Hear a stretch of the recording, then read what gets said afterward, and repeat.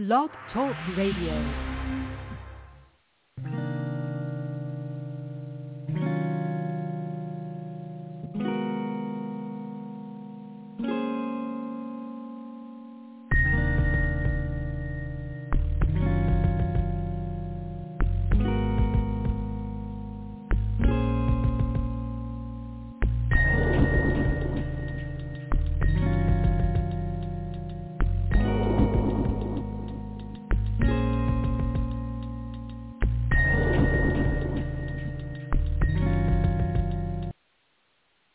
Well, good evening and welcome to another episode of The Sound Heart. This evening, our topic is Jesus, the great physician of soul, mind, and body. Jesus, the great physician of soul, mind, and body. So before we get on study tonight, let us have a word of prayer. Dear Heavenly Father, we give thanks for this opportunity to study your word. We ask to be guided by the Spirit of the Lord, who is the author of the Scripture. And he is one who enlightens our hearts so that we might behold wonderful things of the book of our law. We thank you for this night and this opportunity in Jesus' name. Amen. So tonight I'm going to be speaking from the Gospel of Luke. And as you recall, Luke himself was a physician. And he wrote 2 documents for the New Testament, that is, for the New Covenant. He wrote the Gospel of Luke, and he also wrote the book of Acts. And in Luke chapter 1, we have a dedication to a believer that is provided by Luke. And so in chapter 1, we read in verse 1, quote, verse 1 and following, much as many have taken in hand to set forth in order, the language is very important, to set forth in order a declaration of those things which are most surely believed among us, even as they delivered them unto us, which from the beginning were eyewitnesses. The language is very important. Which were eyewitnesses and ministers of the word. It seemed good to me, having had perfect understanding of all things from the very first, to write unto thee in order, most excellent Theophilus. And his name, of course, means God lover. Theophilus means God lover, or lover of God. That thou mightest know the certainty. Now, this word certainty in the Greek actually means safety. That thou mightest know the safety of those things wherein thou hast been instructed. So this opening language is very important for us to understand as believers, so that we might have perfect certitude or perfect confidence in this document that Luke has written. And he names sources. He has received a tradition. And he has faithfully recorded, and he will faithfully execute and pass down the tradition that he has received. Now, it is commonly believed among New Testament scholars that the Gospel of Mark is the first inscripturated document. And it is believed that both Matthew and Luke took some information from the Gospel of Mark. The Gospel of John is a different story, however. There's another tradition with regard to that document that we will not discuss tonight. But our focus is this document. It is the Gospel of Luke. And so Luke records the birth of John the Baptist, and he, in chapter 1, records the appearance of the angel Gabriel to Mary, or Miriam. We read in chapter 1, verse 26, and in the 6th month, the angel Gabriel was sent from God unto the city of Galilee named Nazareth. Now, this language is important because now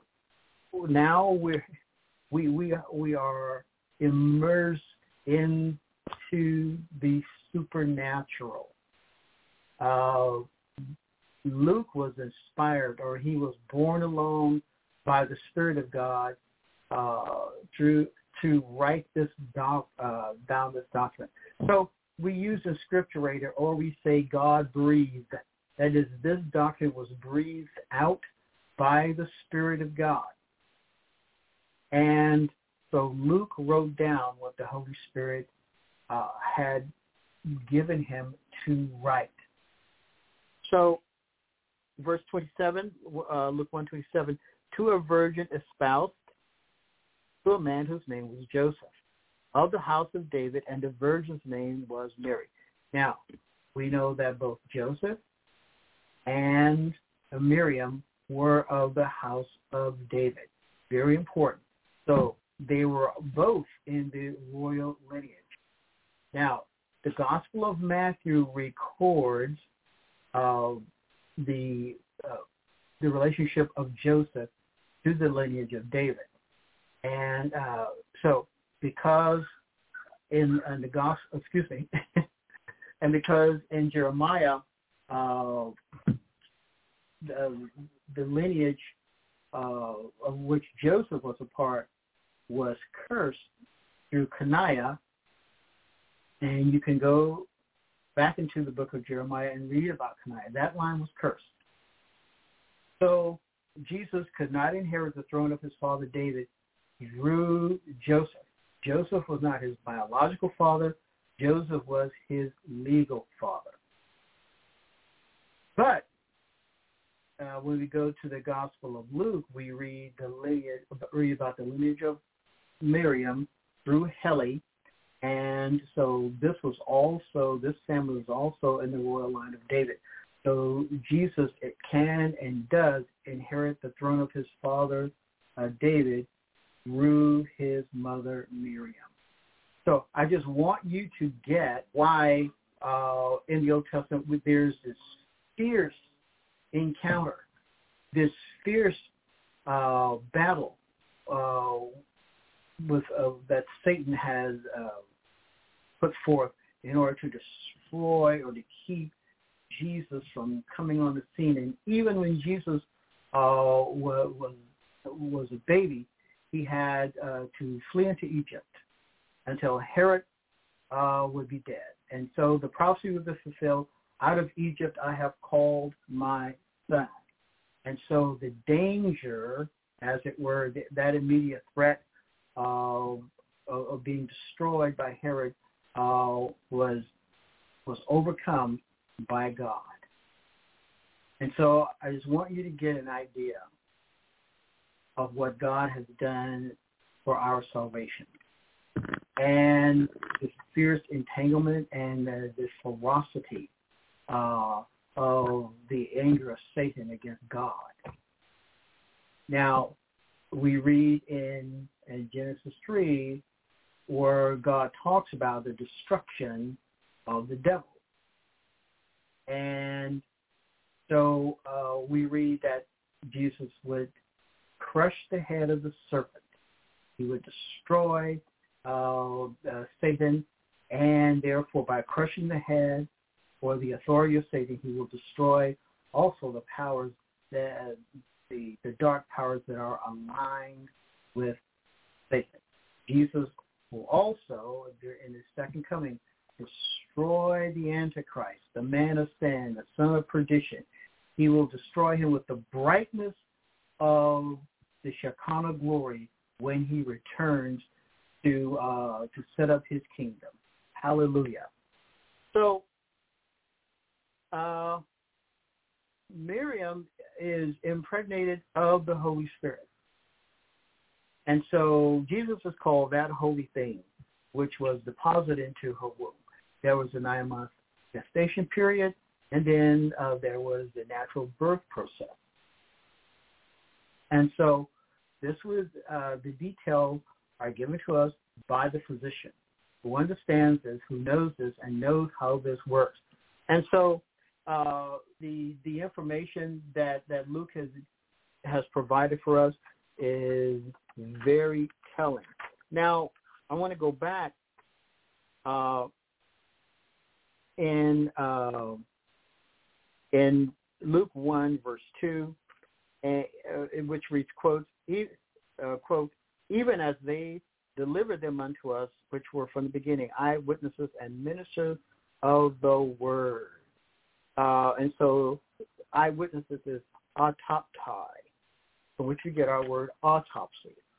There are many other words that Luke is going to use in the original language with regard to the public ministry of Jesus, that some people, if they knew it, would be very upset, because Luke is very specific to the type of healing ministry that Jesus engaged in during his public ministry.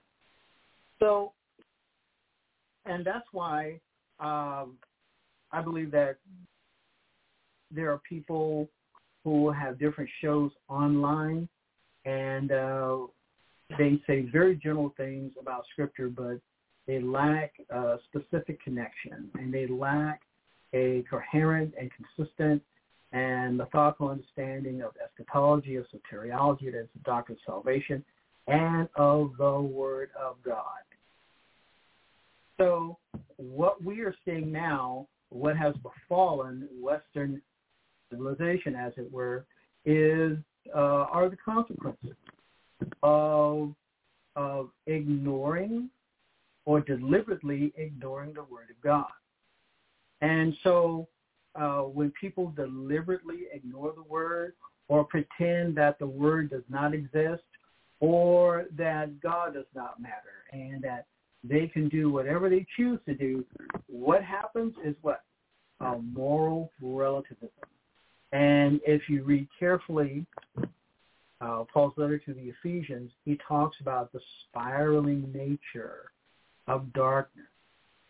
And Jesus talks about how certain men loved darkness rather than light because their deeds were evil. So that is scotia, the consequences of darkness. Men loved agape, the same word in John 3:16. Men loved darkness rather than light, or instead of light, because their deeds, what they did, were evil. And God knows what is done in darkness. God has said that what is done in darkness shall be exposed to the light. Even with the sins of God's own in both the Old Testament, you read in the Old Testament how God exposed the sins of his own to the light. Because we read in the Scripture, God as to his nature is light. And in him is no darkness at all. God is not going to protect his own from the consequences of their sin, because sin is a willful violation of the known will of God. And so it is a choice. It is not, well, I can't help it. And this is why the Bible says, don't plan to sin. Don't plan for sin. Don't set yourself up to sin. And then there's the excuse, well, I couldn't help myself, and so I fell into sin. And then there's that very sorry, is not real repentance. When people are caught or their sin is found out, there's a worldly sorrow for, now my veil has collapsed and I've been found out. And so there is that fake repentance where there's the tears streaming down. I remember a long time ago, this preacher got caught with this woman, and oh my gosh, I mean, he was just acting out on TV his sin. I remember two different preachers got the same sin. And remember one, he was caught, posthumously. And it was revealed what he was doing or had done. And so the lie is exposed by God. And so Jesus is the great physician. Jesus, as a great physician, saves us out from the consequences of sin, number one. He saves us. He rescues us from what? From sin. The wages of sin is death, but the gift of God is eternal life. Jesus died a substitutionary death on our behalf. And so through his blood not really covered our sins. His blood blotted out, took away our sin. And so now, because we have believed in the Lord Jesus Christ and we have been saved, now Paul talks about walking in newness of life. Before, we could not walk in newness of life because we walk in darkness. And in that imagery, it means to impede or to hinder so that one does not know where one is going. That is what darkness does. It impedes, it hinders, because there is no light. Where are you going to go if there is no light?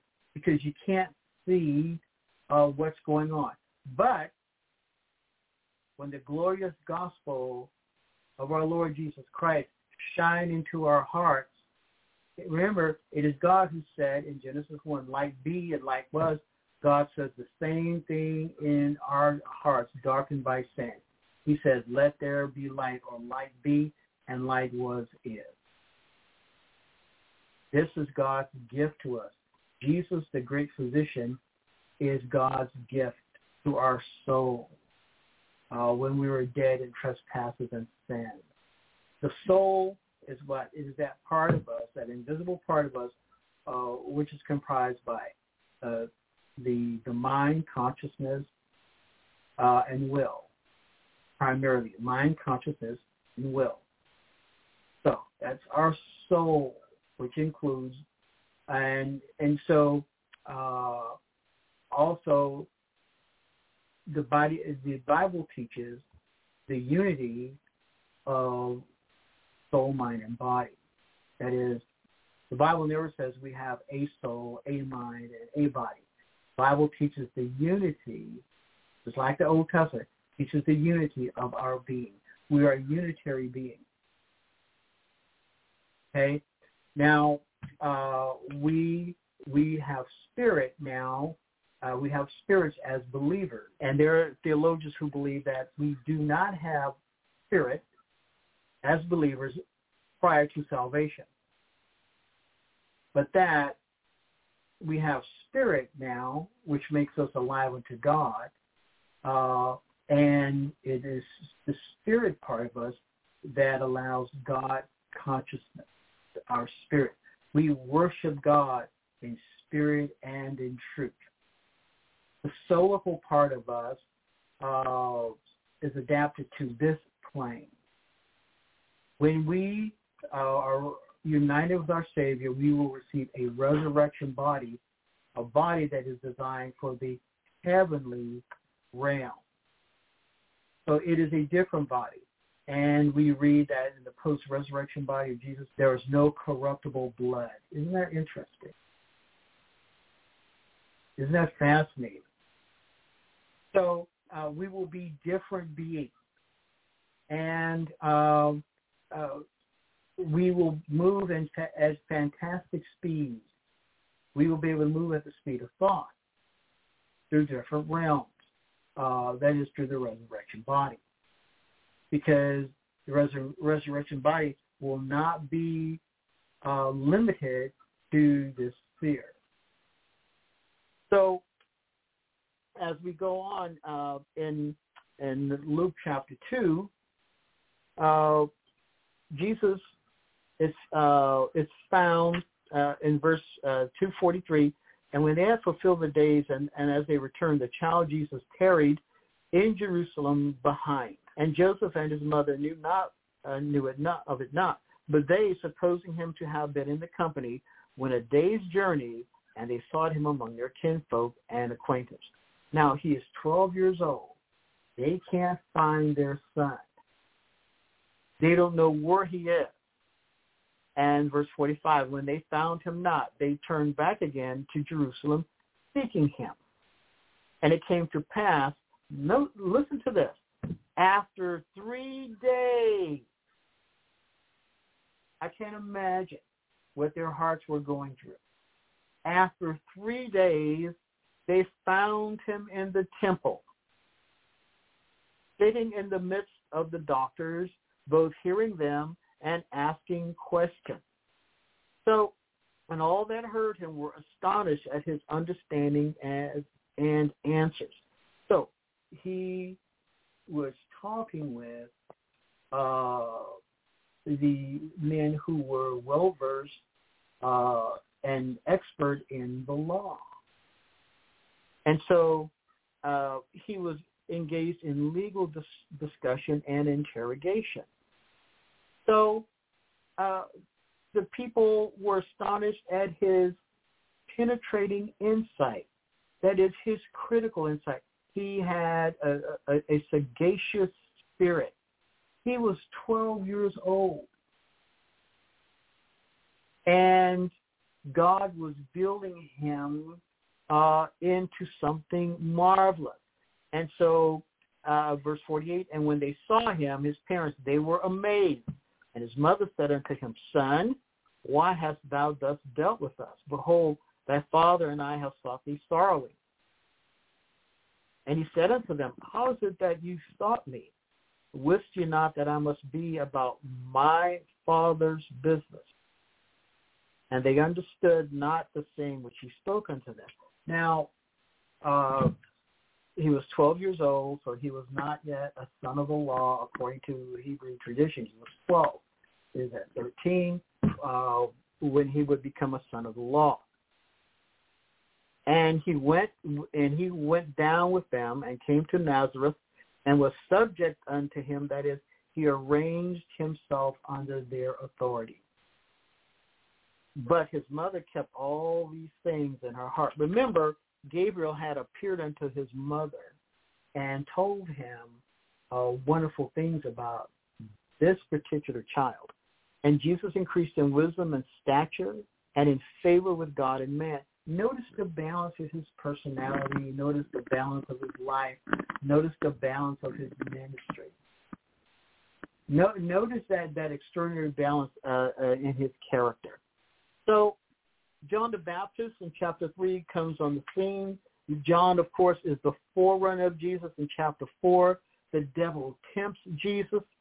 And Jesus in Luke 4:1, and Jesus being full, that word means complete, full of the Holy Spirit, returned from Jordan after he was baptized by John and was led by the Spirit into the wilderness.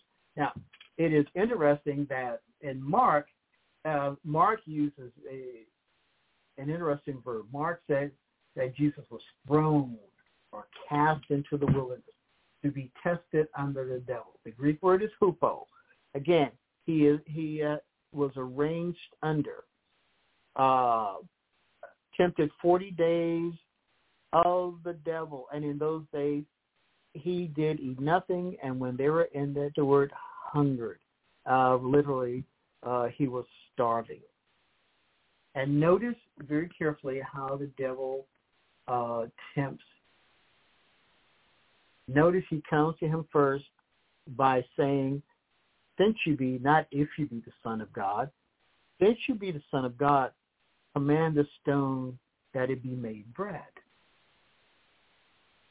So, in this event, this temptation event, what did the devil want Jesus to do? The devil wanted Jesus to step outside of God's revealed will for his life. Look, I'm hungry, and so I need to eat. Surely, if I disobeyed, surely if I did this, God would understand. Jesus, remember his sagacious spirit. Remember his keen, serious, critical mind. He never sought for ways to compromise his integrity. He never sought for ways to compromise his character. Everything about him was precise, orderly, and extraordinary. And so his character was impeccable. He was impeccable in character. So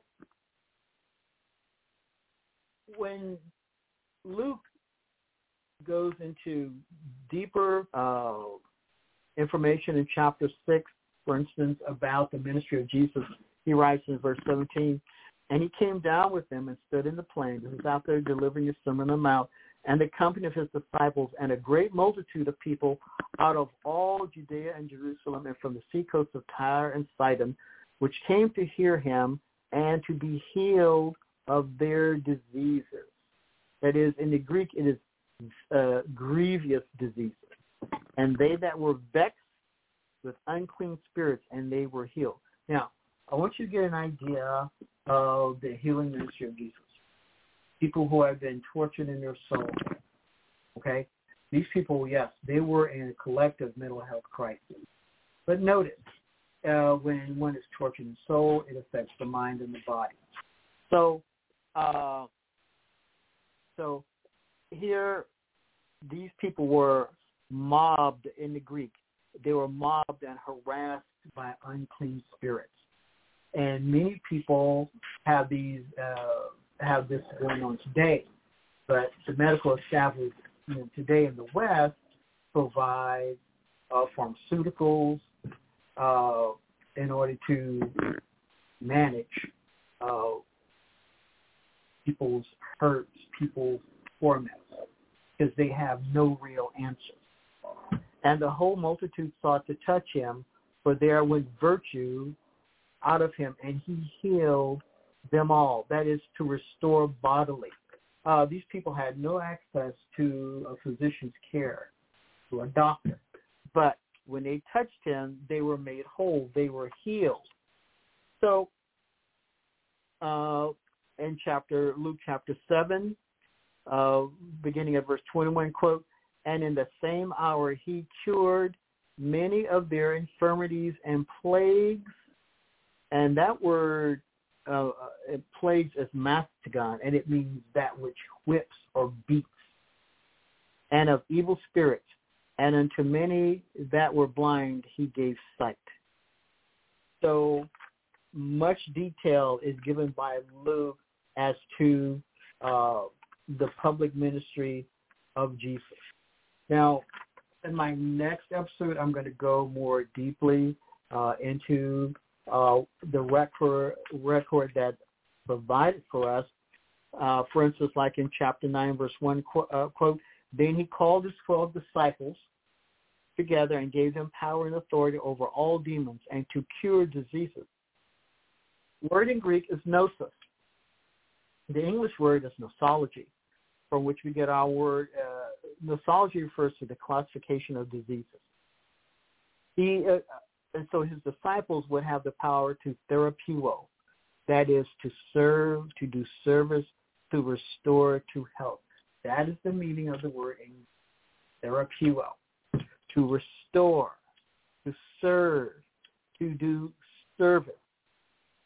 So this is the power of Jesus that we read about and we can study about as we study the Gospel of Luke. If you would go back and study the Gospel of Luke and pray and praise, you will see and note a decisive change in your own life today. If you follow, if you believe the Word of God, He will heal you. Remember, He is the great physician, not only then in the past, but right now. Jesus is the great physician of soul, mind, and body.